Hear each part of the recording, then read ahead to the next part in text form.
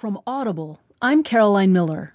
From the New York Times opinion section, Marine Le Pen writes, Marine Le Pen, after Brexit, the people's spring is inevitable. If there's one thing that chafes French pride, it's seeing the British steal the limelight. But in the face of real courage, even the proudest French person can only tip his hat and bow.